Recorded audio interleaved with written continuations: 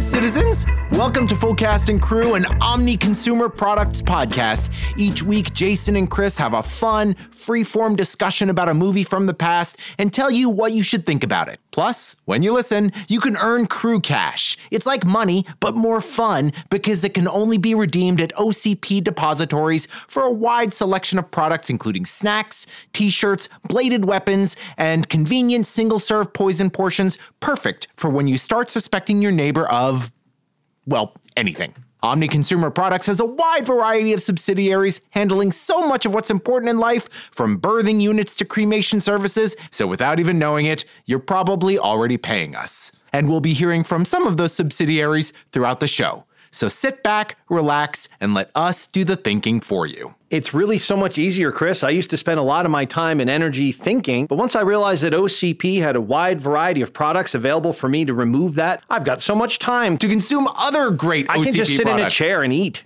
We are living in RoboCop. Watching this last night, I was like, holy fucking shit. This group of people were, talk about predicting the future. Yeah, I mean, I think, what was it? We mentioned that a couple weeks ago that it seemed so prescient, but this is on the nose. It's kind of like Idiocracy meets Blade Runner. Idiocracy, I kept thinking of whenever they would have that guy saying, I'd buy that for $1. And whoever it was with the TV. Good guys, bad guys, smart people, dumb people, everybody in the streets, they all loved this sitcom. Privatization of public safety, the militarization of our police on the backs of horrible tragedies. I mean, This is all in this movie and on your nightly news. Yeah. I don't know where to start. I mean, it's just so, the fake commercials that air, the newscast. The satire is so biting and so dark. It's hard to imagine this was a Paul Verhoeven movie from the time, well, I'm not going to say before Paul Verhoeven went off the rails with things like Showgirls, because this is pretty off the rails in its own way, but it's focused off the rails. Yeah. He tries to defend Showgirls nowadays with such a hodgepodge of kind of bullshit, saying that,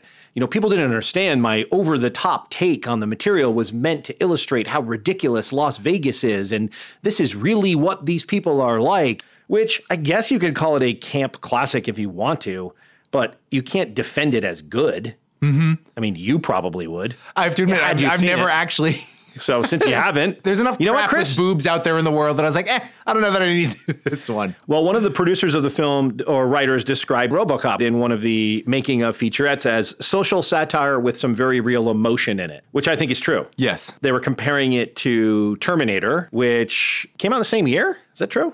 No, but it was the same company. It was also Orion. It was Orion. And I think... When did Terminator come out? 84. I think it was 84. So it's a year before. I haven't seen Terminator in a long time, but I don't remember it being a social satire. Did you watch, what is it, Flesh and Steel? The making of RoboCop. Yeah. And I think in that they said that Terminator was Orion's first big hit. And they even only made that because they're like, oh, this will be a quick infusion of cash. They want it to be artier, like all of us do. All schlockmeisters aspire to art. Exactly. Art doesn't pay, That's man. why they made the Terminator, and then they were like, oh my gosh, this sci-fi is such a great vein for cash. And that led to RoboCop getting greenlit. The comparison that somebody made was Terminator was much more of a straight horror film, while RoboCop was, is a satire. I saw that quote, but I don't think of Terminator as a horror film at all. I think of it as an action film. Yeah. I mean, there's a certain amount of in a suspense sort of way, because they're being chased, they're being pursued by the killer. Yeah. There was fear in that way. But you're right. I wouldn't have called it a horror film either, but somebody else did. Well, as long as someone else did, you've got cover. It's not my problem. Well, let's play one of the first hints in the film that you are watching a pitch black social satire, which is the scene in the boardroom where Ed 209, I believe it's called, is debuted. When you watch these movies, in what feels like a sort of familiar setting, we're in a corporate boardroom. There are yuppie strivers competing with each other for the boss's attention. And one executive is debuting his version of a robotic police presence.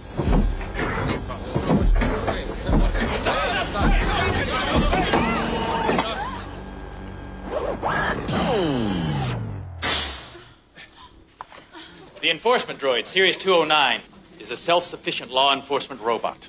209 is currently programmed for urban pacification, but that is only the beginning. After a successful tour of duty in old Detroit, we can expect 209 to become the hot military product for the next decade. Mr. Kinney. Yes, sir. Would you come up and give us a hand, please? Yes, sir. Mr. Kinney is going to help us simulate a typical arrest and disarming procedure. Mr. Kinney, use your gun in a threatening manner. Point it at Ed 209. Yes, sir. Please put down your weapon. You have 20 seconds to comply. I think you'd better do what he says, Mr. Kenny.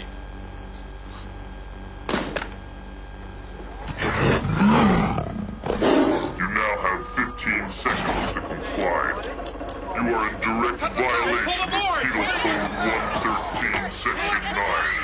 You now have 5 seconds to comply. 4, 3, 2, 1. I am now authorized to use physical force.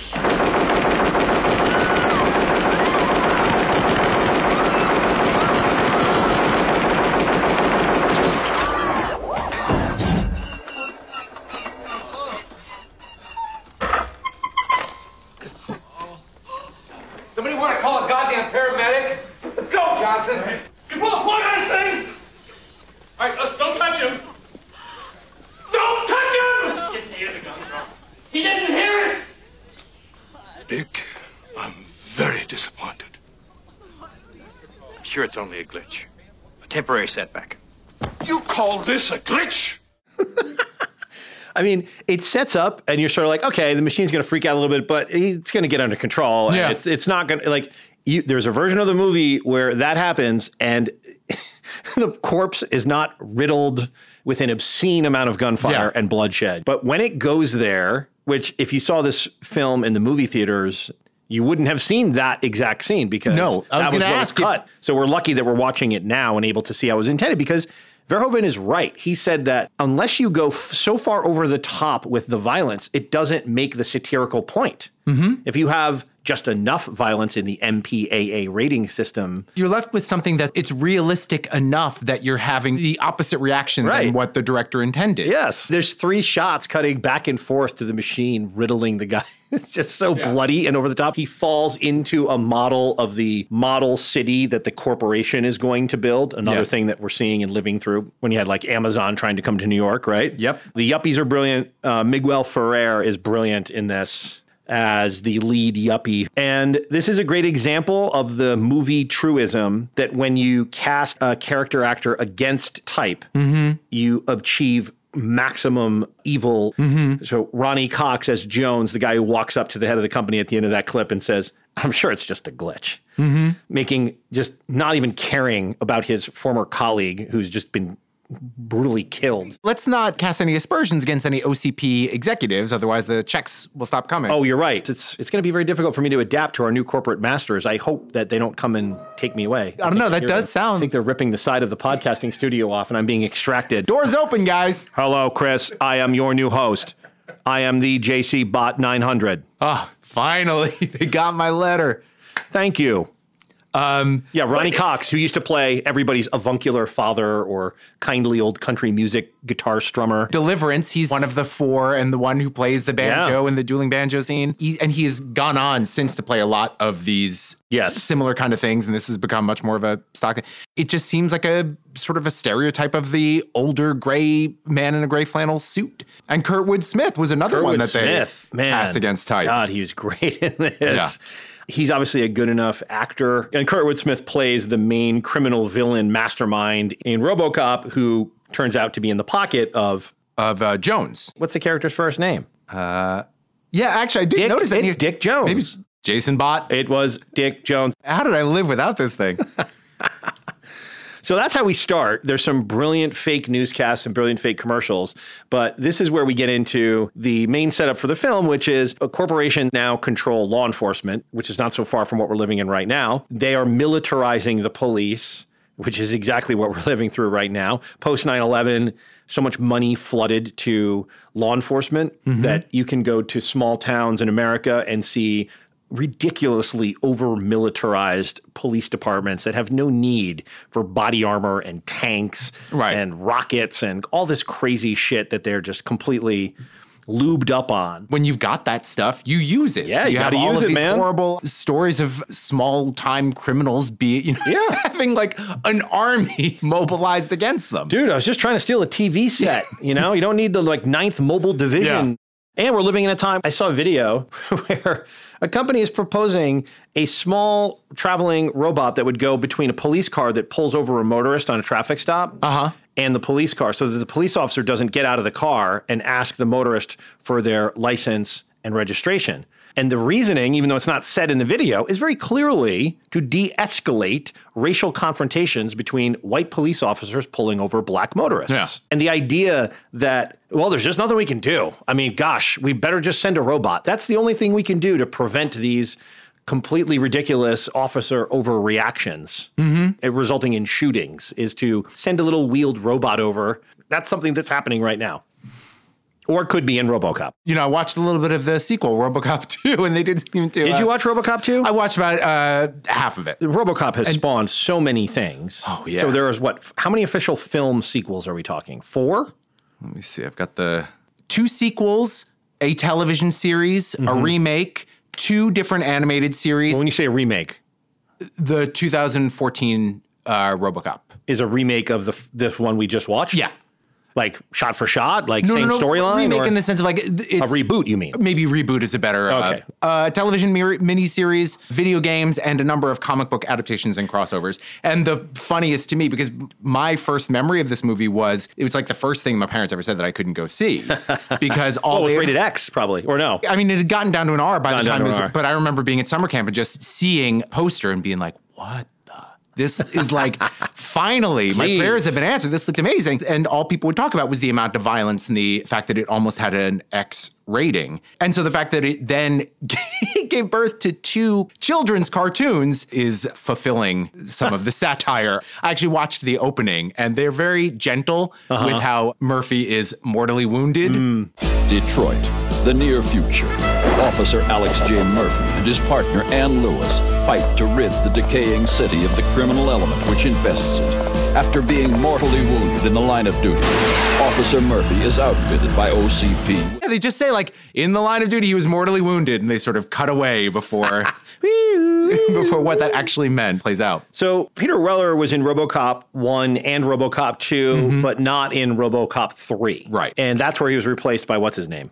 John Lee Burke. I didn't get this far in because I just returned from Los Angeles yesterday morning. I would have definitely looked for like the articles that explain why he wasn't in RoboCop 3, but maybe you can explain it. And it was Robert John Burke, excuse me. Yes, Robert John Burke.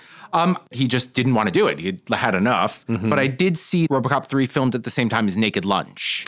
Now, whether it was a conflict, but it could also be like, no, I've made my money from this. I don't want to get back in that friggin' suit, which is painful and all that. RoboCop 2 is 1990. Right. Naked Lunch came out in 1991. You could certainly imagine saying, you know what, I'm going to go do this David Cronenberg adaptation of a classic William S. Burroughs novel instead of putting myself through the abject hell that apparently the RoboCop shoot certainly was for everyone involved, and particularly for Peter Weller, who, man, it'd be hard to pick an actor who conveys as much of the humanity of Murphy and as the RoboCop as Peter Weller does. I mean, they kind of joke a little bit in the feature that they basically picked him because he had a strong jaw. And they knew that that would be the only portion of his face you would see in the RoboCop costume. Or as they put it, an expressive lower half of his face. Yes. And also the right lithe body type for the suit, which apparently he would drop 2 to 3 pounds of water weight a day when they were filming some of the scenes taking place in Pittsburgh, ironically, since we just did another Silence movie of the Lambs shot in Pittsburgh. Yeah. Which was like in the middle of some crazy heat wave, and so inside it was supposed to be, I don't know, this is like one of those apocryphal making of. Was it really 130 degrees? I don't know. Isn't that like the temperature of the sun? I think the sun doesn't get quite that hot. The sun is like boiling water, basically. If you were to, Very much. It's not much worse. Oh, listen, I don't know if I ever told you. I had some experience with boiling water a few months ago. God, let's not get back into this.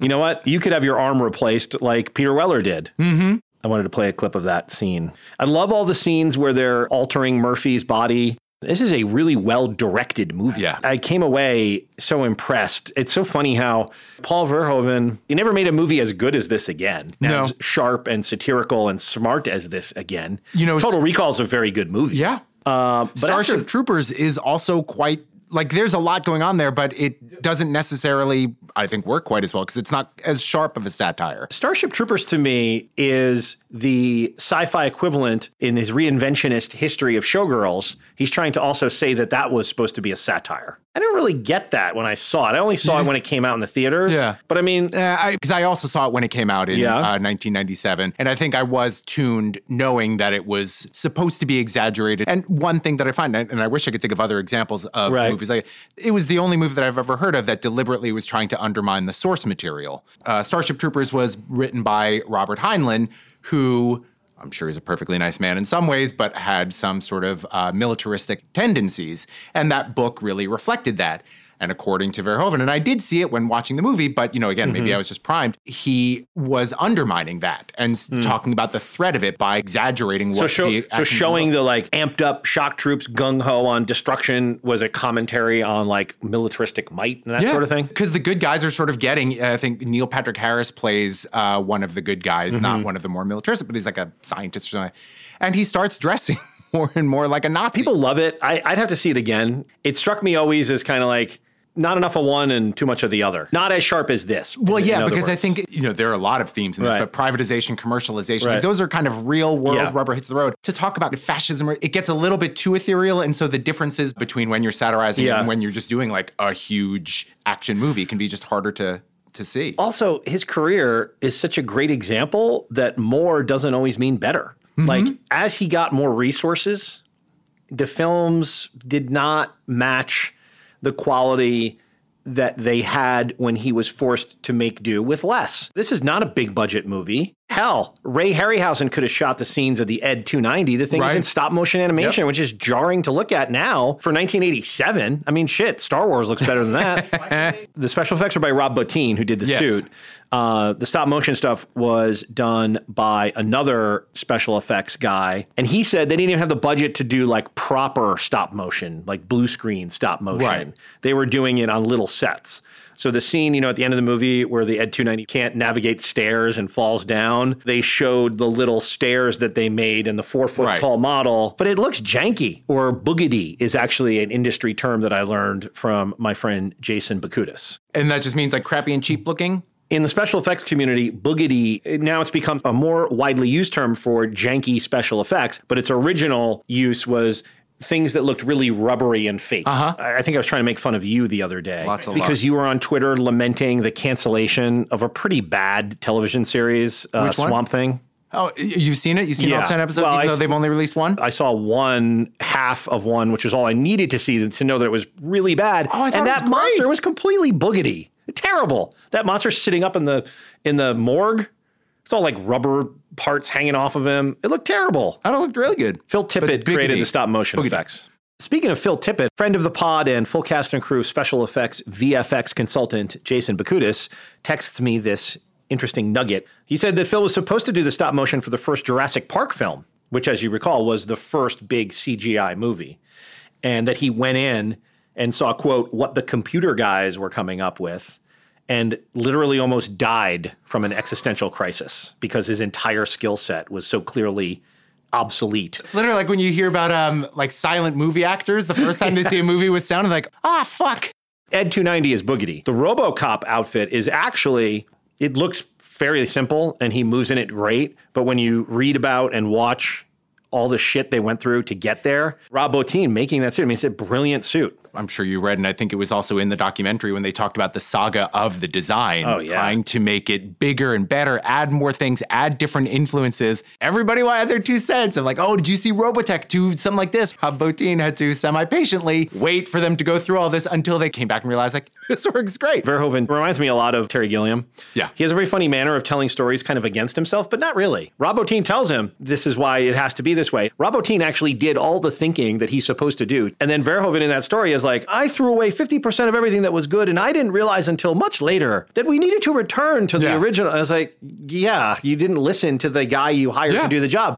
And then he says the same thing later about something else. Related to this, Peter Weller, who it was Peter flipped Weller. out because he's like, I didn't get a chance to practice in this friggin' suit. Right, so they were behind, and they show up on the day they're going to shoot like the first suit shots. And none of what Peter Weller has prepared with his motion guy is applicable anymore because, hey, here's the new suit, which takes him 11 hours to get into and get adjusted. And he's like, Paul, I can't do it. I can't move. I don't know how to move in this suit. It's not going to work. Oh, no. Yeah. And that's the second story where he's like, I realized I did Peter a great disservice. Yeah. He knows that now, 30 years later, so he says. He looks crazy on the sets. I mean, when you watch him directing, a director is a force of nature which propels a set of circumstances and a group of people forward, not necessarily because they know what they're doing, just because they have the ability to say, let's go. We'll figure it out on the way. There's a rhetoric you have to use, but then you have to have a certain amount of understanding. Werner Herzog was talking specifically about the beginning of Aguirre, Wrath of God. And he was describing, he's like, you're going to see on this glacier, hundreds of people zigzagging, and you have this long shot, and you spend 20 minutes watching these hundreds of people. And he's like, and I'm not going to compromise, no compromise.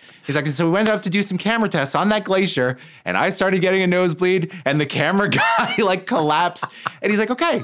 So we had to scale it back a little bit. And instead, it's also a very impressive shot coming up a mountain, but there's no snow. There's, maybe 100 people or whatever. But yes, of course, you have to talk a big game about not compromising, but you have to have enough human understanding to know when to compromise. And it seems to me like Paul Verhoeven learned that a little late. Maybe. If at all. Well, Chris, in the words of the great Kenny Rogers, you got to know when to hold them and you got to know when to fold them. That's really, yeah. I'm going to a card game tonight.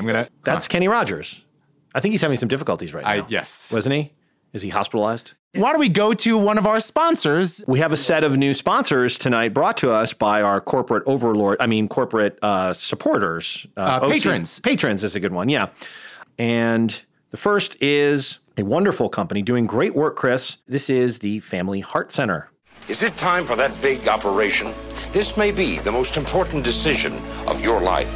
So come down and talk to one of our qualified surgeons. Here at the Family Heart Center, we feature the complete Jarvik line. Series 7 Sports Heart by Jensen. Yamaha. You pick the heart. Extended warranties. Financing. Qualifies for health tax credit. And remember, we care.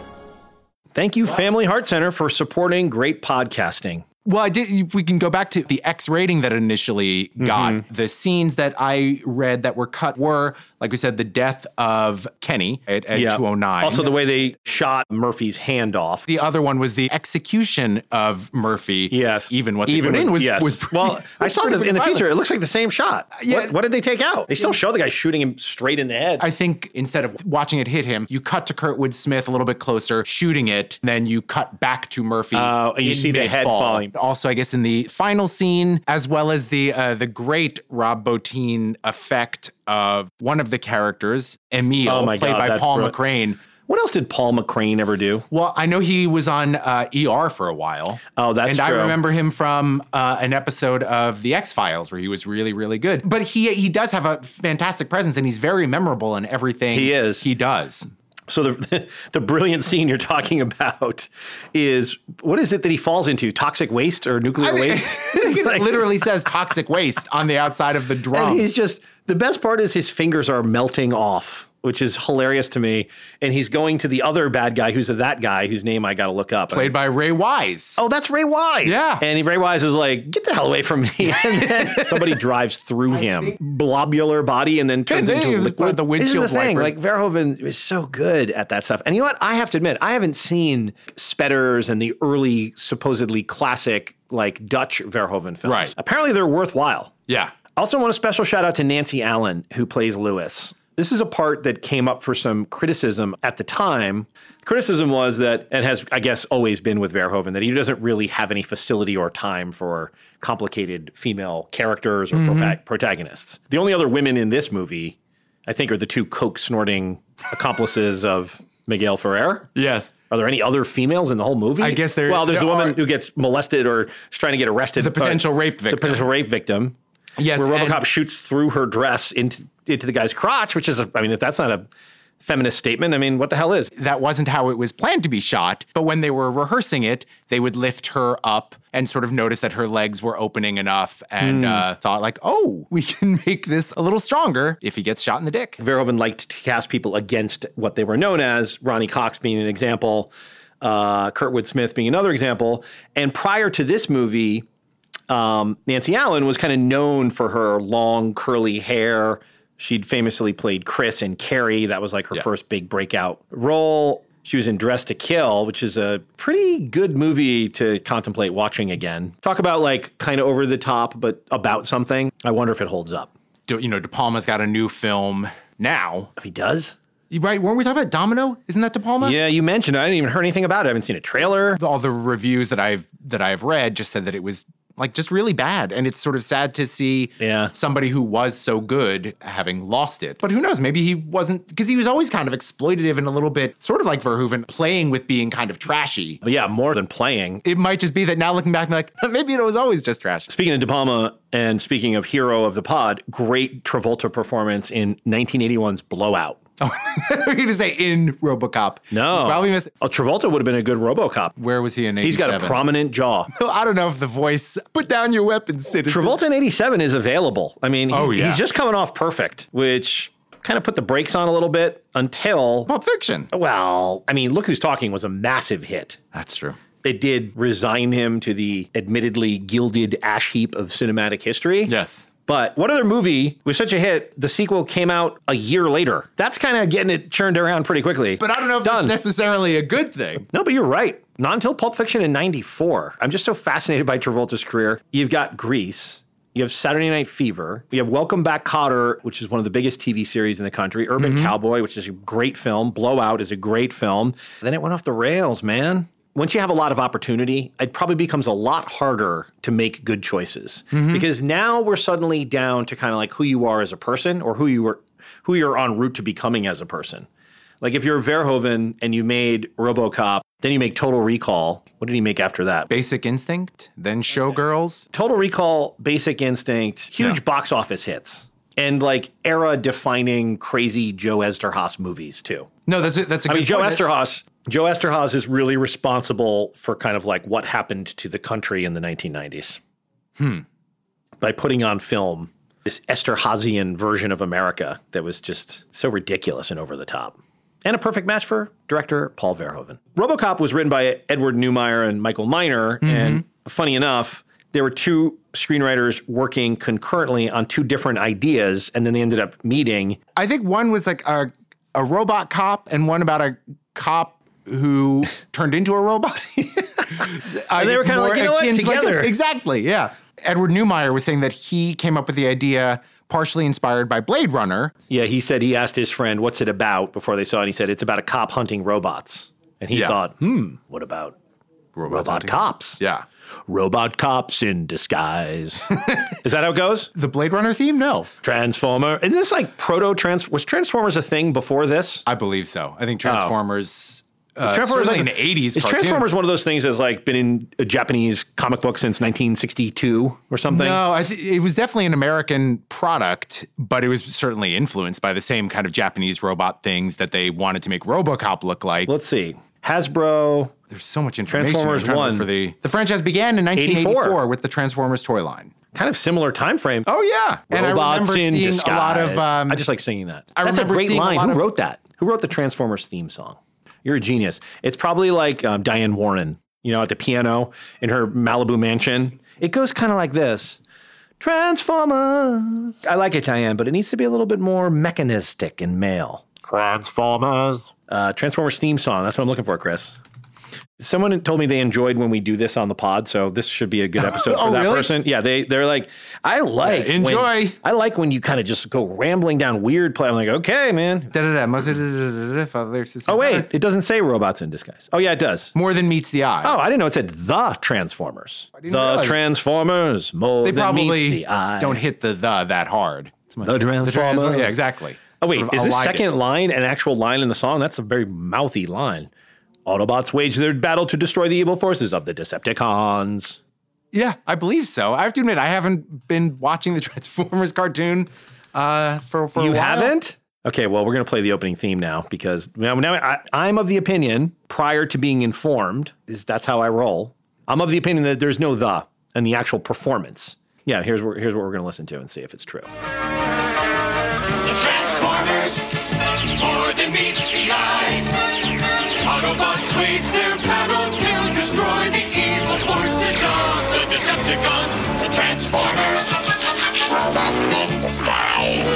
Wow. I really had forgotten that there was that the. Some songwriter got away with murder with that ridiculous second line. And don't worry, I got this. I'll put my best backup singers on it. Wait a minute. It goes, Autobots wage their battle to destroy the evil forces of the Decepticons. I mean, you could tighten that a little. That's opera training. The way that they're able to move those words, just make it fit the rhythm. How about like the Transformers, more than meets the eye, destroy evil forces of Decepticons. So that's not good either. Yeah. Evil forces, they're the Decepticons. That's a little better. A little. Do we need Autobots in the song? Well, if you're going to tell you something, if you're going to mention the Decepticons, Autobot means that they're cars and they turn into robots. They're the good ones. The Autobots are the good ones. The Decepticons are the bad ones. Right. Transformers is an umbrella under which lives Decepticons and Autobots. There are two types of Transformers. Okay.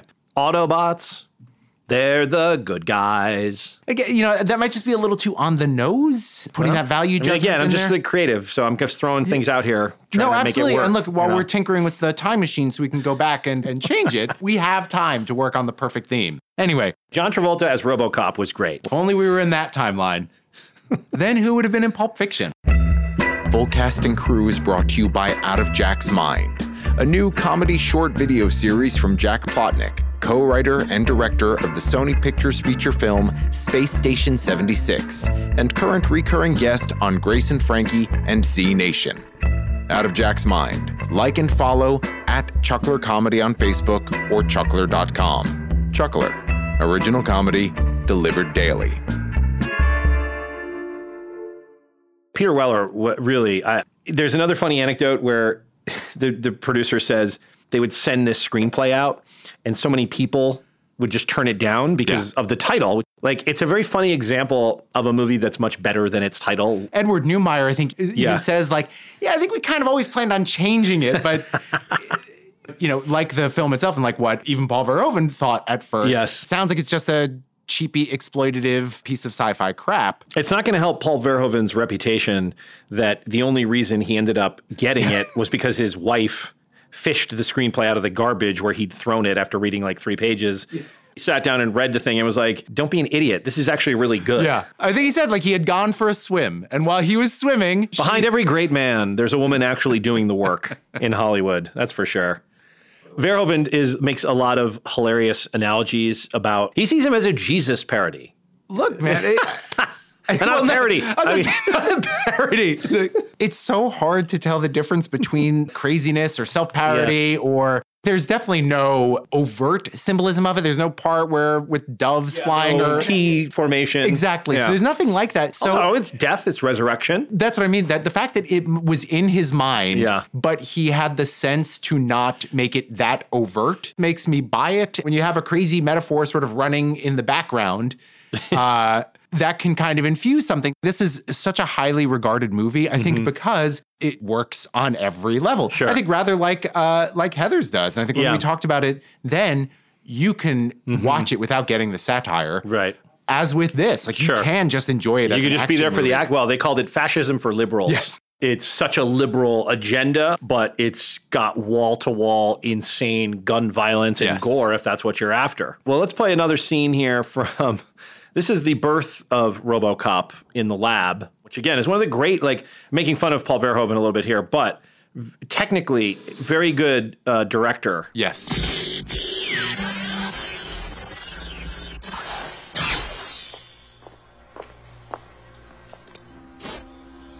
Sure. Yep. It's starting to roll. Still rolling. Shit! Let me see. Bring in the LED.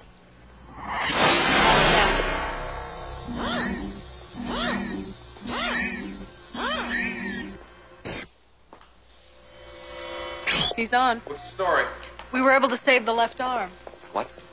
I thought we agreed on total body prosthesis. Now lose the arm, okay? Jesus, Morton. Can you understand what I'm saying? It doesn't matter. We're going to blank his memory anyway. Well, I think we should lose the arm. What do you think, Johnson? Well, he signed the release forms when he joined the force. He's legally dead. We can do pretty much what we want to. Lose the arm. Shut him down. Prep him for surgery. There you have it. That is so fantastic. It's great. This seeing through RoboCop's point of view, you have a few scenes like that and you know that time passes. And then I think the ultimate one where they reveal, it starts it with a see-through, a translucent tarp over it, changing the perspective yet again. It is so effective. And this is one of those things that a producer might have been like, I'm sorry, so you're doing what now? Yeah. Like receive, and it's such a fantastic effect. We're looking up from the perspective of RoboCop being on like a slab. The camera is pointing upwards and all the faces are looming over him. Yeah. And all of these scenes where they're drilling things, putting screens into him, you hear there's a scene where they put 4 screws into his head.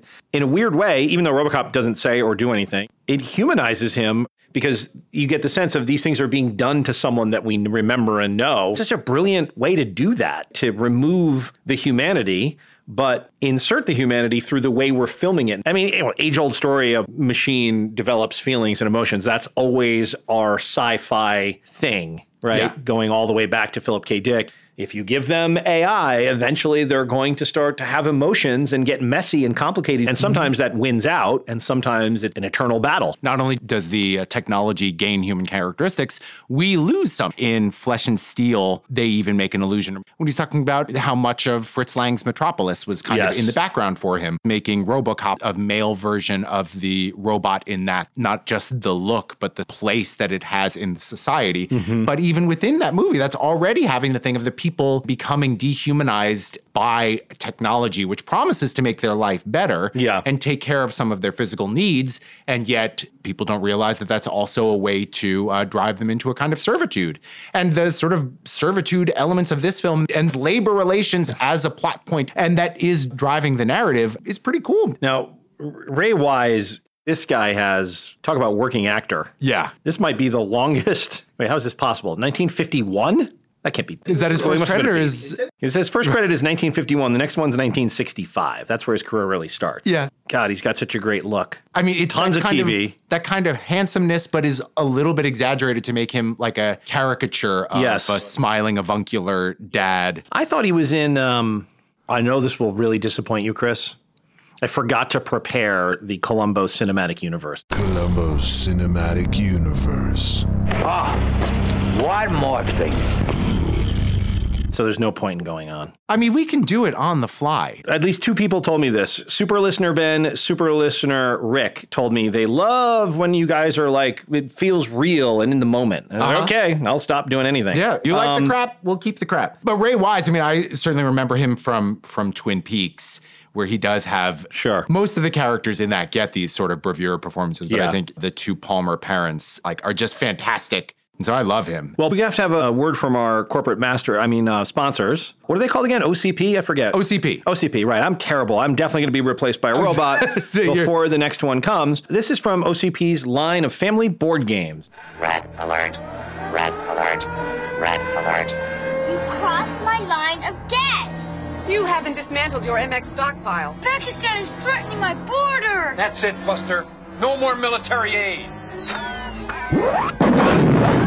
Nuke 'em. Get them before they get you.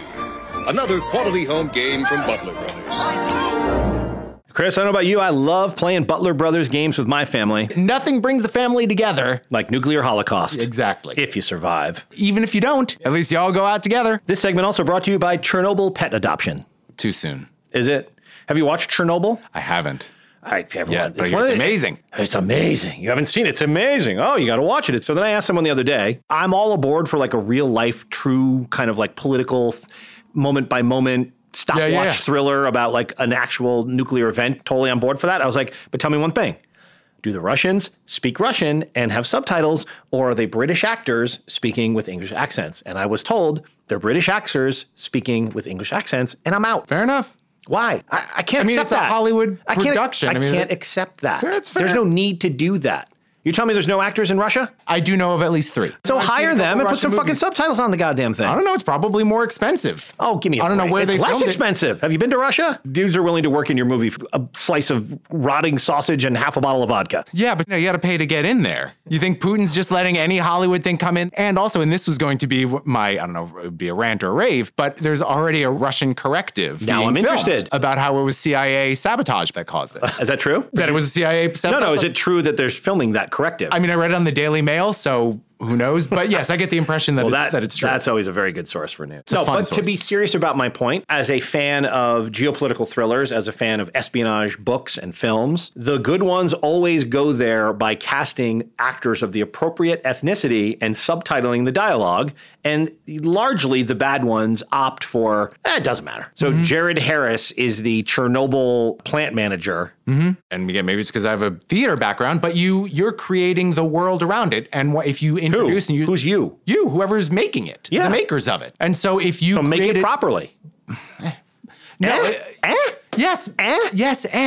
What I am saying is that when you are creating the world and you are setting the rules, if you're setting the rules that these are the people who are speaking it, it doesn't necessarily that are speaking. But that's fine if you're creating a work of fiction. But this is you're telling the story of actual people's lives, actual people who died in a tragedy. Don't you owe it to them to portray them with people that possess even one iota of their soul and their sensibilities by using actors from their own background? A Russian actor is going to embody this thing that occurred in their nation, which was far-ranging. You're not creating a world.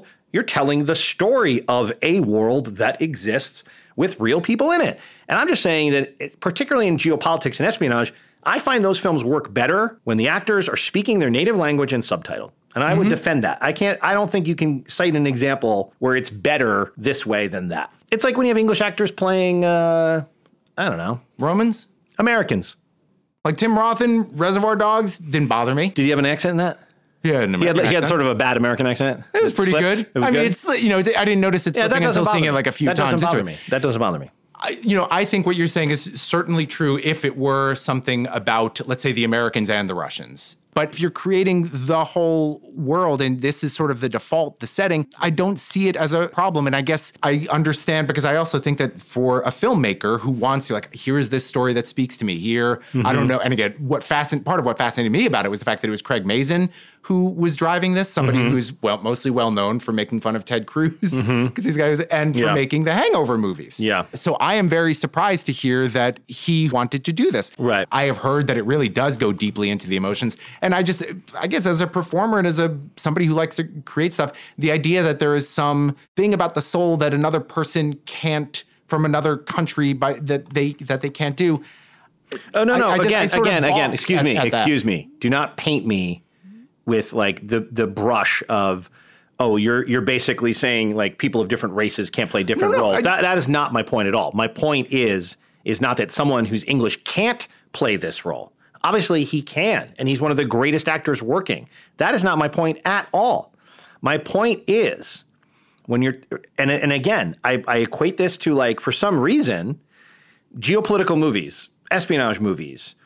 I feel that when you're going to plop us down as viewers into the world, it's so much more effective to me as a viewer to have actors speaking the language they would be speaking when the crisis is happening. Now, I guess if this is only set in Chernobyl, you're talking about a Russian language show, which, you're right, commerce-wise, probably is a tougher sell, but I don't find it a tougher sell to watch it in subtitles. I'm sure you watch plenty of subtitled films and enjoy them. So, similarly, why not this? That's all my point is like, yes, you can do it. Anyone can do anything. That's not my point. My point is, I think it would be more effective if you had Russian actors or actors speaking Russian. Jared Harris could speak Russian for all I care. He's an actor. Learn it phonetically. That's what you guys do. Have an earpiece and someone speak. All of that is to say, I haven't seen Chernobyl. Right. But I've taken a set against it. Which I understand. And back to RoboCop. Yes, John Travolta is RoboCop. John Davidson, I think one of the producers who's very funny in the making of featurette. He says, quote, working on RoboCop was like being the victim of a violent crime. You just try to blank it out of your mind and memory. I swore I'd never make another picture. He said everyone hated everyone because it was so difficult. Obviously, Verhoeven seems like a mad genius whose energy must be exhausting. It's exhausting just watching him in the featurette. I do want to play a little clip from Showgirls. I'm not going to play one of the more titillating clips, but one that sort of demonstrates the crappiness, the crassness, the cruelty, basically the Esterházy oeuvre. Okay, ladies, I'm Tony Moss. I produce this show. Some of you probably heard that I'm a prick. I am a prick. I got one interest here, And that's the show. I don't care whether you live or die. I want to see you dance, and I want to see you smile. I can't use you if you can't smile. I can't use you if you can't show. I can't use you if you can't sell. Let me take a look at you. Spread out. Spread out. Jesus Christ, Marty, take a look at these tits. What are these, watermelons? This is a stage, babe. It's not a patch. See ya. I've seen you before. Yes, Mr. Moss, I auditioned for you in January. You told me to get my nose fixed. Nose looks good. Thank you, Mr. Moss. Nice smile, too. Thank you, Mr. Moss. You know what, though? Your ears are sticking out. They are. Come back and see me when you get them fixed. See ya. What kind of classes have you had? Ice skating classes, Mr. Moss. Ballet classes, technique classes, stretch classes, jazz technique classes. This show is called Goddess. It ain't called classes. See ya. What kind of classes have you had? I haven't had classes. Then what are you doing here? I'm watching you be a prick. Well, you ain't seen nothing yet. That's showbiz, Chris. Yeah. Every audition room you've ever been in, just the same, right? Yeah, not just the audition room. You can't defend it as an over-the-top It's not over the top enough, of show business or Las Vegas. This is why I have so much respect for Don Siegel in his comments about Invasion of the Body Snatchers. It'd be very, very easy after that 1956 version became such a widely esteemed science fiction classic and had all of this socio-political stuff put on top of it, if this guy embraced that and said, yeah, that's what I was doing all along. But instead, all those years later, he's still like, no. Showgirls become such an epic catastrophe and a collapsing of so many things that, of course, the take is, oh, people didn't get the satire I was going for. Who knows what's going on in the person's mind? But it also seems like if you want to talk about over-the-topness, this is not that over the top. Well, also, I mean, I could have played you the pool sex scene. An over-the-top sex scene does not satire make unless you're satirizing the sex. Like just saying like, boy, there's so much excess. If this is what it's about, if it's about somebody who's willing to do anything to get ahead in some strangely small world. Yes. Like being a Vegas showgirl, I'm sure it pays a comfortable middle-class living. But you can't name one ever. Apparently also in Showgirls, Charlize Theron really wanted the part and was not deemed well-known enough or experienced enough to take the part. And Verhoeven does say she should really thank Elizabeth Berkley because you can't come back from that. Yeah. And she never did. Yeah, no Pulp Fiction for her. Just because it's good, Chris, I have to do it. I have to play one more Showgirls clip. Just because, there's movies that are so bad they're good. There's movies that are so offensive they're like watching cars crash. And then there's whatever this is. This is a dialogue scene between Nomi's former dance partner and Nomi. That's her name, Nomi, like to know me. Oh, I thought it was like, no, me. This is the obligatory, you got more talent in your left nipple than I've got in my whole body scene. Oh, good.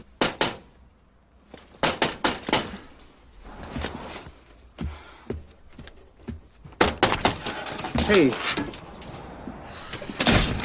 Oh, wait a minute. Listen. Just listen. You got more natural talent when you dance than anybody I've ever seen. Look, I've seen a lot of dancers. I studied in New York. Alvin Ailey. You burn when you dance. Yeah, you said I couldn't. Oh, you gotta hold some of it in. And you got some shit to learn. Dancing ain't fucking. What's that? More wisdom? I know that. No, you don't. You dance like when you fucked that guy last night. What guy? That guy with the chick. You took him in the back. I didn't fuck him. Yeah, you did. You fucked him and her. Are you following me around? I didn't fuck anybody. I saw you. Man, everybody got AIDS and shit. You know, what is it that you think you do? You fuck them without fucking them. That's what you do. Well, it ain't right. You got too much talent for it to be right. Get out of here. How many things are wrong with that one scene? Wow. Yeah. I mean, let's throw dirt on Alvin Ailey in a complete gratuitous drive-by that has nothing to do with anything, okay? It's like, as if anybody's like, I said in New York. Oh, that's not good enough for you? Alvin Ailey. A lot of people training in New York. That doesn't equate good. Yeah. But it's also like, do you really think that the people going to see this movie are like, I don't know, I don't believe it. Oh, Alvin Ailey. The AIDS crisis. I mean, hey, let's just throw that in there too for whatever the hell this is in 1995. That's what we're dealing with. This is what Verhoeven went to because he could. And probably sounded like fun to go party in Vegas for a while. You think that's part of it? I can't imagine that it's not, It's so hard to tell the difference between motives when it is happening. You know what I mean? Like, this is not to excuse Paul Verhoeven or anything like that. Like, but it's also the thing of like, you look back and like, who knows if he's lying to himself or if that's the story he's been telling himself for so long to justify wanting to go and party with Joe Esterhazy, which, in prime Joe Esterhazy, Sure. You're going to be having fun. He's at his most Esterhazy. Yeah, I mean, I'm of an age where the idea of going to Las Vegas for a 3-month film shoot would be like getting my fingers cut off one by one with a pair of garden shears. I'd rather go home, sit in my chair, read my reading pile, and be asleep by 9:30. Well, that's great. So I couldn't make Showgirls. Showgirls 2, though.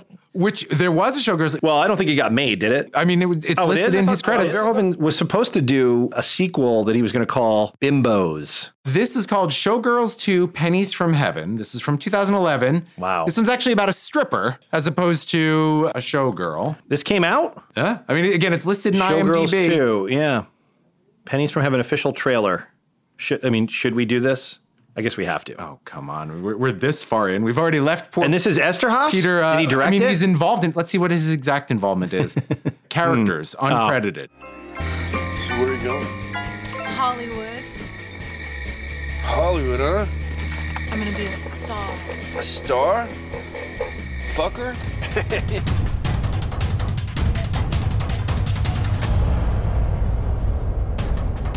It'd be perfect to play that part. You gotta take dance classes. Alvin Ailey, Joffrey, Juilliard. It's ballet technique. You gotta have that if you want to be a dancer. Bitch, you stole my customer. Can you spare a cigarette for an old showgirl? Cigarette. Ain't no happy ending, man, when you're chasing that dream. Ain't no pot of gold at the end of that stupid-ass rainbow. You don't have to go all the way. Okay, this is going on for another 2 minutes, so I'm just going to stop it now. Wow, I'm fascinated. Wait a minute. I am too. Okay, that's a porn movie, right? This is listed in IMDb. Let's see if it's... what is the origin of that? I mean, it looks like the character, she's like, hey, Joe. Wait. Okay, it says it's a parody sequel. Stars, written, produced, edited, directed by Rena Riffel, who produces. Early Kickstarter campaign. Numerous cast members. It says parody, but I don't know. I'm shocked. I mean, I shouldn't be, but I am. You got to admire the hustle. Good for you, Rena. All right, anything else on Showgirls you want to cover, Chris? Again, we're not talking about Showgirls. I mean, RoboCop. Do we give full credit to everyone that we need to give credit to? Do we cover enough Peter Weller? We didn't talk about Moni Yakim, the choreographer who worked as his great mime coach. Yes. And, good for... I don't know too much. From Juilliard. From Juilliard. Yeah. I don't know too much about Peter Weller's personality, but I did read an anecdote. So the fact that he was like, all right, man, I'm going to get a friggin' mime coach because I know that this is going to be, the physicality is going to be a big part of it. Mm-hmm. I think that's fantastic. And the fact that he raised a stink about the suit arriving 3 weeks late and on the first day, like that is Well, I mean, it's reasonable for him to be like, I had no chance. Oh yeah, to, I'm agreeing. I thought you were saying he was an asshole for that. No. I think but I get the sense that he's a guy who does take his job seriously. Yes. And he's trying, and that there's an artist in there. And yes. And yet at the same time, I read an anecdote that was saying that he did ask everybody to only refer to him as Robo or Murphy. Sure. Okay. Staying in character. Days, Got it. Staying in character. Look, it's very tiring to go in and out of character. But I guess he also gave that up after a couple days, which forget that whole thing. Sort of. And again, I don't mean this to take anything away from him. It might be, he's trying to figure out. He's like, maybe this will help. Maybe after a couple of days of sweating. He was trying anything. And and if the shoot was that hellish, maybe after a while I was like, you know what? Staying in character is not as important as just trying to make it through to the end of the day. Yeah. But he does give a wonderful performance, and I haven't seen too many other things that he has done, but I loved Naked Lunch, which came up when we were doing Jaws. Yeah. That was such a strange movie, and Peter Weller's version of William Burroughs was fantastic. So. He's done a lot of stints on some very popular TV series of late, 24, Dexter, Sons of Anarchy, The Last Ship, which I always thought was a hilarious series of spots on NBC. Sort of like, what is this, some sort of ghost ship? Some sort of like we're on a ship somewhere with it's lost but on sea. What was the premise? That's the last one. I think it was like after a nuclear war or something. This ship, this naval vessel, like couldn't go anywhere because they're like, well, everywhere else is sort of irradiated, so we're kind of alone. So we're just on a ship. So here's the crew of a naval destroyer is forced to confront the reality of a new existence when a pandemic kills off most of the Earth's population. A pandemic that kills off most of the Earth's human population, I view as a boon, not some sort of dystopian nightmare. Well, listen, you weren't on The Last Ship. True. Wasn't Jason Begay on The Last Ship? It seems like a Jason Begay. No, he should have been on that. Because he was on Chicago PD. Oh, you're right. It was Eric Dane. Yeah, who's portraying the role of Jason Begay. The Peter Weller head turns and then the body turns in the RoboCop suit is a brilliant movement choice, and his movement in the suit is really good and I think very difficult to have pulled off given what we know about how hard the shoot was. This is another movie that has a scene where I was like, oh my God, why didn't they do this? And I'm going to posit to you, Chris, that it would have been so much better and one of the most iconic scenes in the movie had they done the following. So in this movie, there's a scene where he goes back to his home, which is long abandoned, and another brilliant satirical touch, instead of an actual realtor showing the home, he opens the front door. There's a computer on a stand that says, "Greetings, home buyer. Welcome to your new home." Anyway, he's walking around, and this is when he starts having memory flashbacks, and he starts seeing little snippets of his wife and kid who we saw when he was Murphy. When he's Murphy, he's doing the little gun twirling thing. And Nancy Allen says, "What is that?" And he goes, "Oh, my kid's a big fan of this show, TJ Laser." And he does that. So I do that for him. It's a cute little affectation that he does that connects him to his son. Well, in that scene where he goes and he's having the actual memory of his kid watching Laser Cops and saying, "Can you do that, Dad?" He should have done it right there in the room by himself, slowly and mournfully, done the gun trick and put it back into his leg. I thought that would have been such an affecting moment. Yeah. Again, have Heart installed by Family Heart Center, Chris.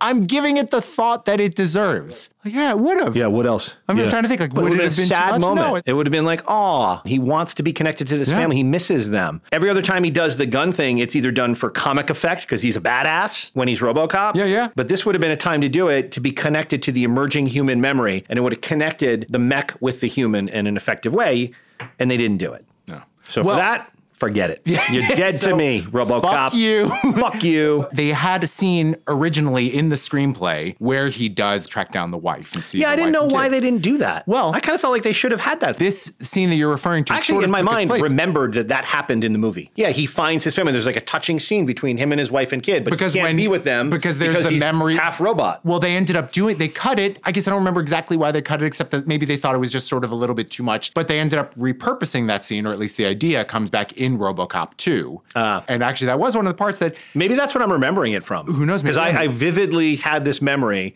of that thing, which you would have in a screenplay, which is like, not man enough to be with them as father and husband, not robot enough to just be unpulled to the family. Who knows? Maybe because they were kind of doing it on the fly and wanted to talk a little bit more about the suit and the difficulties, not only for him as a performer, but there were a lot of things that they couldn't do. Yeah. And both the leg holster as well as I forget which other part were separate things. Like workarounds. So it was not as easy to do. So there might have been a technical reason why they didn't do something like that. Yeah, it's true. One of the things that I was reading was saying that because the suit so bulky, he couldn't wear it and sit in the car. Did he have a lean board? He didn't have a lean board, but he would sit in the top half in his underwear for any time they were filming him in the car.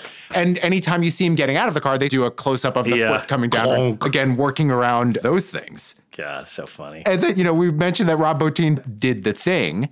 Yes. And we talked about the argument that he had with the cinematographer about how to light it, how much you should or shouldn't see the monster. There was a similar thing in this, specifically when he takes the head part off of RoboCop. It was very interesting to read the description because I do think the way they did it worked out by having it more lit and showing it up close. I think it's one of the more iconic filmic sci-fi images is the half man, half robot head. You see some wiring and stuff in the background and you see how expressive Peter Weller's eyes are. And again, I'm not going to pretend that he's Daniel Day-Lewis, but he brings a lot of humanity. He does an excellent job. That image, when he first takes it off and he says to Nancy Allen, "You may not like what you see," but he's the one who's looking in the hand mirror. It's very affecting. Yeah, it's funny. Rob Bottin thing from The Thing was, of course, the cinematographer said Rob Bottin's whole thing is like he wants to build the most meticulously horrifying creature and then not have the viewer be able to see it because he's so afraid that it's going to look boogity. Yeah. So that doesn't really apply to a mech suit, I don't think. I saw the cinematographer in this talk about how really one of the things they spent the most time with once they got it on his body, that it had sort of a matte finish at first, and then that didn't really work, and then they ended up with a more polished surface so that when he walks through spaces, he's reflecting what's around him. And you can see that through the movie. Yes. Full Cast and Crew is brought to you by Two Different Guys on a Bench, a new comedy series from American Vandal star Ryan O'Flanagan. Two Different Guys on a Bench, where Ryan talks to Ryan on a bench. We keep the comedy simple, folks. Two Different Guys on a Bench videos can be found now on Facebook at Chuckler Comedy. Like and follow Chuckler for the latest and greatest short-form comedy videos. Chuckler, original comedy delivered daily. Let's do alternative casting. Put that one back. So, talk about on the nose. Rutger Hauer? Mm-hmm. I don't remember why he didn't do it. I think with both Rutger Hauer and Michael Ironside, and then also some others, but with those two specifically, I read it was to do with their physical build. Right, They knew they too wanted big. somebody very slender because the suit was going to be so big, yeah. bulky. Right. That's all I had for alternative casting. Well, and you never know how serious some of these things are, but it was funny enough. So Tom Berenger, at some point, to be RoboCop. Wow. Which I think would have been... I could have seen that. I could have seen it. In some ways, it would have been much less of a soulful Murphy, more of a... Oh, what? Berenger's all soul, man. Well, I mean, I'm sure there's... I don't mean to say that there's not He's some. a heartbroken, grizzled veteran in Platoon. He's grizzled, sort of more furrowed brow kind of guy than Peter Weller's kind of open face, big wet eyes. Yes. Sylvester Stallone was considered at some point, though again, that might have just been Armand Assante actually did read. Oh, God. Has the Film Forum ever done an Armand Assante Appreciation Festival? Or is that just too... They wouldn't do that. I think they Talk about over the top. They just don't have enough capacity, for all of the people that would come to see his portrayal of Gotti, which I'm sure was much better. It was. I saw that. I know. It's actually very good. I know. Well, not good. We're going to settle all of it right now. Bring him over here. Armand. He never met a scene he couldn't go over the top of. He couldn't chew. Lance Henriksen, apparently at one point, I guess Peter Weller either quit or was fired, and I think this had to do with the arguments about the suit. Yeah. And so they were going to offer it to Lance Henriksen. I can see that. I don't know if it's because Peter Weller came back or if Lance Henriksen demurred and then they went back to Weller, but that also didn't work out. And when reading that, they of course mentioned the fact that Lance Henriksen had been considered for the Terminator. Yes. Which came out, Hey, Hollywood's a cruel mistress. She giveth and mostly she taketh away. For the role of Lewis... Yes. Did you read about Stephanie Zimbalist? Yes, was cast in the film. Yeah. And she was on Remington Steel, right. And so she had to drop out to go back to it because they added one last new season. Talk about a bum deal. Well, and I remember the same Although, how many seasons was Remington Steel probably took care of the bills for quite a long time. I was about to say, I'm sure it was probably on for 10 years, I'm going to say. It passed the magic 5 that you kind of need. 5 seasons. To never have to work again. That's a pretty good living. Yeah. And also, Pierce Brosnan couldn't be James Bond because of Remington Steel. Yes. But remember that 5 years of employment. And then look, a few years later, I'm sure he was he probably would have looked a little young for Bond. Yeah, in 85 or 82 or 83, he's probably very young. And then I did see a couple things about Dick Jones. Yeah. Specifically that Steven Berkoff, he had auditioned for Dick Jones, which I think would have been fun just because he can be very over the top in an Armand Assante sort of way. And that Kurtwood Smith auditioned for Dick Jones. They had this whole anecdote about how wanting to go against type and even asking him to wear glasses to evoke Himmler.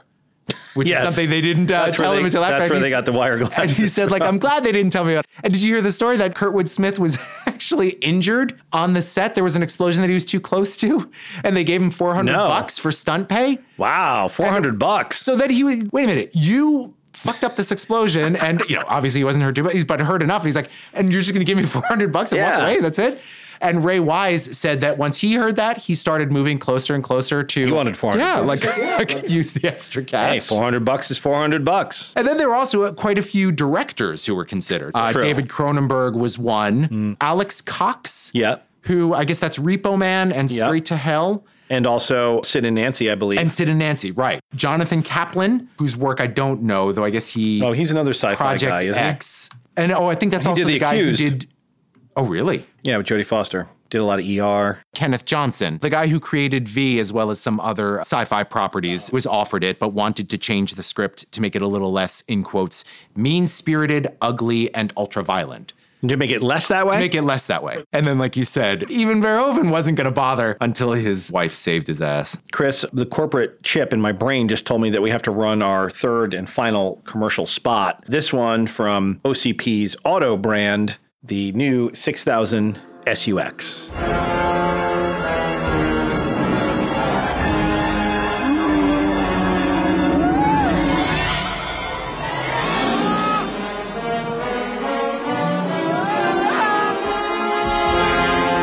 It's back. Big is back because bigger is better. 6000 SUX, an American tradition. The visual joke on the bottom is great. 8.5 miles per gallon. And the guy pointing with the glasses, that's Rob Tippett, I think, who did the stop motion. Right? Yeah. 6000 sucks. That's the thing that is spelled out there. It's brilliant. Which obviously it doesn't. It's just a sort of an unfortunate. It looks like the Chrysler K car. That's the big shot they were taking at Detroit, even though it was filmed in Dallas. Right. Because Detroit, I'd hate to do this, but this is the truth, didn't have any modern looking buildings. It's been a long way back for the D-Town, but it's there now. I know a lot of people swear by Detroit right now. Yeah. They love it. Another thing that has come true from this in RoboCop 2, Detroit filing bankruptcy, which is something that has actually... Do they build the Dream City in 2?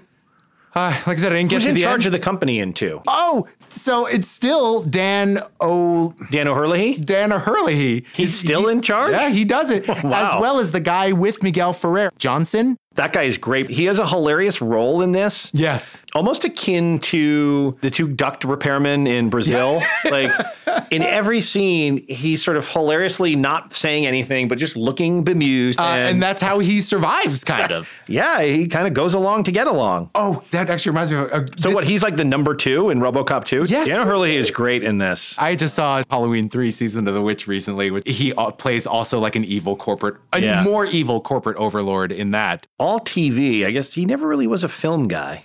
I'm looking at his IMDb page and I'm seeing some tantalizing signs that maybe he's going to end up in the Columbo cinematic universe because I see that he did Barnaby Jones, which is always that's only one step away. So I'm hopeful that as I scroll through here, I see Ironside. Nope. Damn. Another thing about Miguel Ferrer. How about a RoboCop Columbo mashup? I know there have been comic books with Terminator versus RoboCop. So yeah, but what about RoboCop v Columbo? That's what I'm saying. Like, just one more question. No more questions. Yeah, see, it writes itself. Want to do a collab? One last thing that I wanted to say about Miguel Ferrer, who of course is awesome in everything. So good. So this was from the IMDb trivia. The character Bob Morton was originally conceived as a stereotypical corporate executive, arrogant, unpleasant, and unlikable. However, when Miguel Ferrer signed on and gave his performance as an amiable and charismatic individual, first of all, what? Edgar Neumeier and Paul Verhoeven realized that the audience would likely start sympathizing with the character, and Bob Morton was rewritten to become the more pleasant individual that he is in the movie.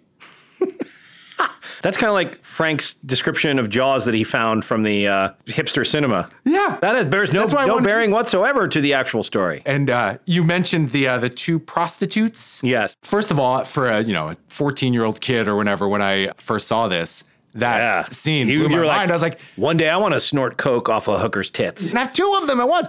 But what's funny is I also remember reading the Marvel Comics adaptation of the movie, and that scene works a little bit differently. Instead of Kurtwood coming in and saying, bitches leave. He comes in and he's like, ladies, if you would leave us alone for a moment. Are they just sitting there like having wine instead of snorting cocaine? They definitely you can't snort coke in Marvel Comics, can you? Probably. Well, and I don't know. Back then, I mean, you probably could in the offices, but I'm just saying in the comics themselves. Had to. No, I think it might have been more like, but they were definitely maybe like kissing and like with a glass of wine in front of them. But that's it. I don't have any headlines. I don't have any rants and raves. I just have Latchkey TV. Great. Hello? All right. Well, as I said, Chris, RoboCop came out in September of 1987. I have here a TV guide, broadcast and cable listings from October 1987. On the cover here, we have all white people. We have Michael J. Fox, the aforementioned. Yes. We have Bob Newhart, the man. uber white guy of all time. Hilarious. Comedy legend. And Growing Pains with creepy Christian Kirk, whatever his name is. Cameron. And Alan Thicke. R.I.P. Whoever that is. Wait. Is that the wife? Yeah. Isn't that Meredith Baxter Birney? No, not on Growing Pains. Who was Meredith Baxter? Wait, what was Alan she Thicke in? isn't dead, is he?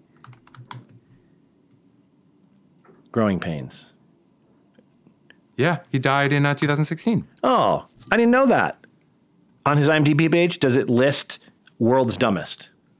Because he was a recurring cast member on our show, World's Dumbest, which we produced for True TV for 16 seasons. And Alan Thicke was a very welcome, hilarious guest player who was such a privilege to work with and the easiest, nicest guy you will ever encounter. Well, you won't encounter him now, but he was truly the nicest person who answered his own phone and made all his own arrangements. And had that voice and you could talk to him on the phone like this. Hi, Alan Thicke. I just wanted to thank you for the day's work. I mean, here's a guy who's done like more things than anyone ever could.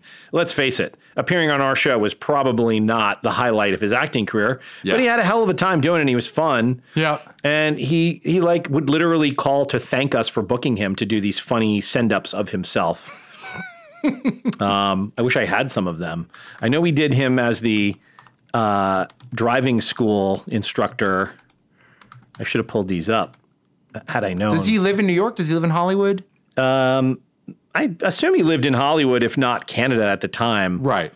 That's what I was going to ask. Like if it was a bigger schlep or if it was somewhere that, you already had facilities. Let's see. This is his look, here it is. World's Dumbest Drivers 12. This is some,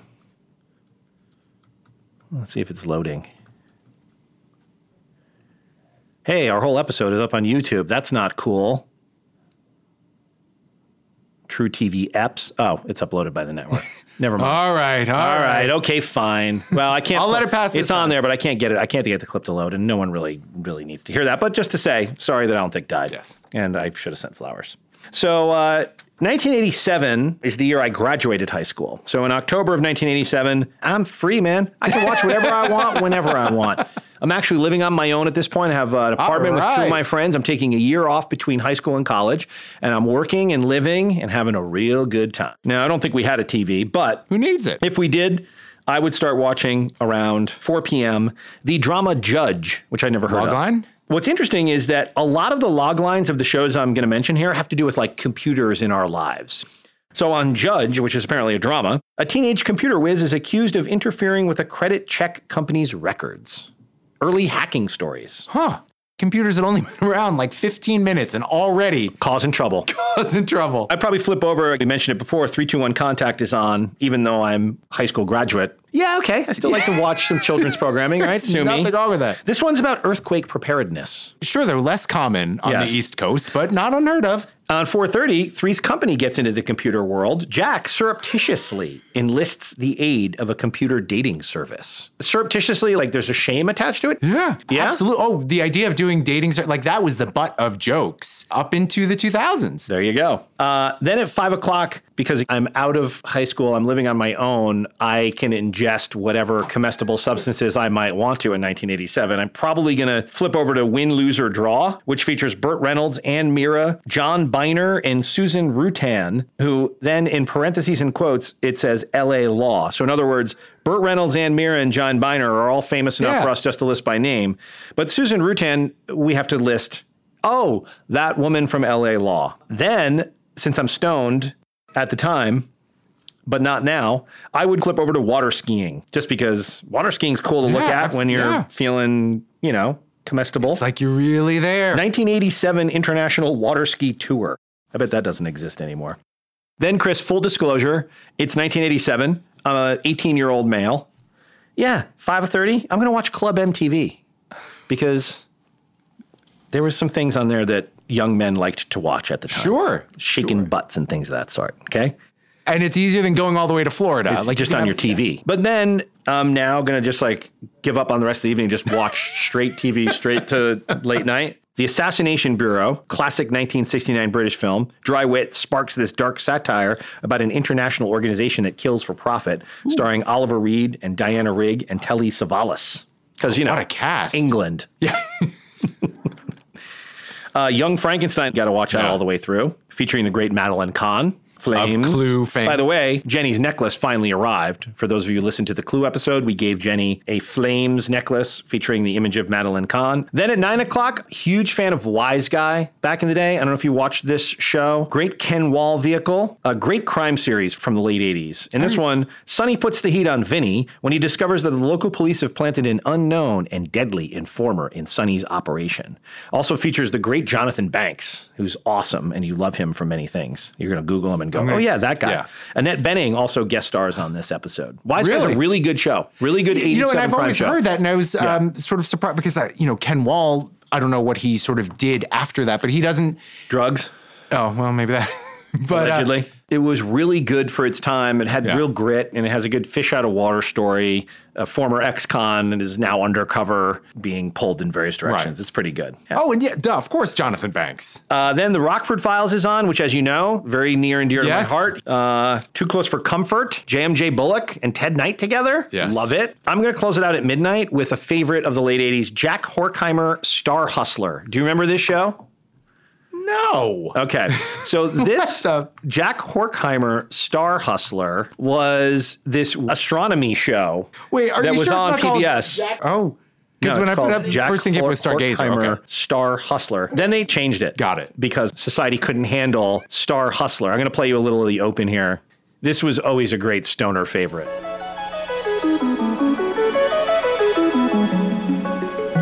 Some people hustle pools, some people hustle cars. Then there's that man you've heard about, the one who hustles stars. Jack Horkheimer, Star Hustler, director of Miami's Space Transit Planetarium. And now, here to tell you all about tonight's sky and the biggest show of all, the universe, your Star Hustler, Jack Horkheimer. Greetings, fellow stargazers. That's fantastic. I love it. It's awesome. Although I can understand why America couldn't handle Star Hustler. What's the font they use specifically? It's porny. It's porny. But I think what a great idea for a show, and he seems great. You would come across that, and you were psyched. And I hate that they changed it to Stargazer. R.I.P. Jack Horkheimer. Jack Horkheimer Star Hustler is how I would definitely close things out at midnight. And then I'd hit the bed. That's it. Right on. What a great way to spend your day. It sounds very productive. It sounds like you learned a lot. How not to live my life. It's all part of the journey. Yes. Well, Chris, take us out. Until next week, remember, if you're having an existential crisis, that so did Murphy, caught between being man and machine. Systematic forces trying to tell him who and what he is. Just repeat this mantra. I got who I am.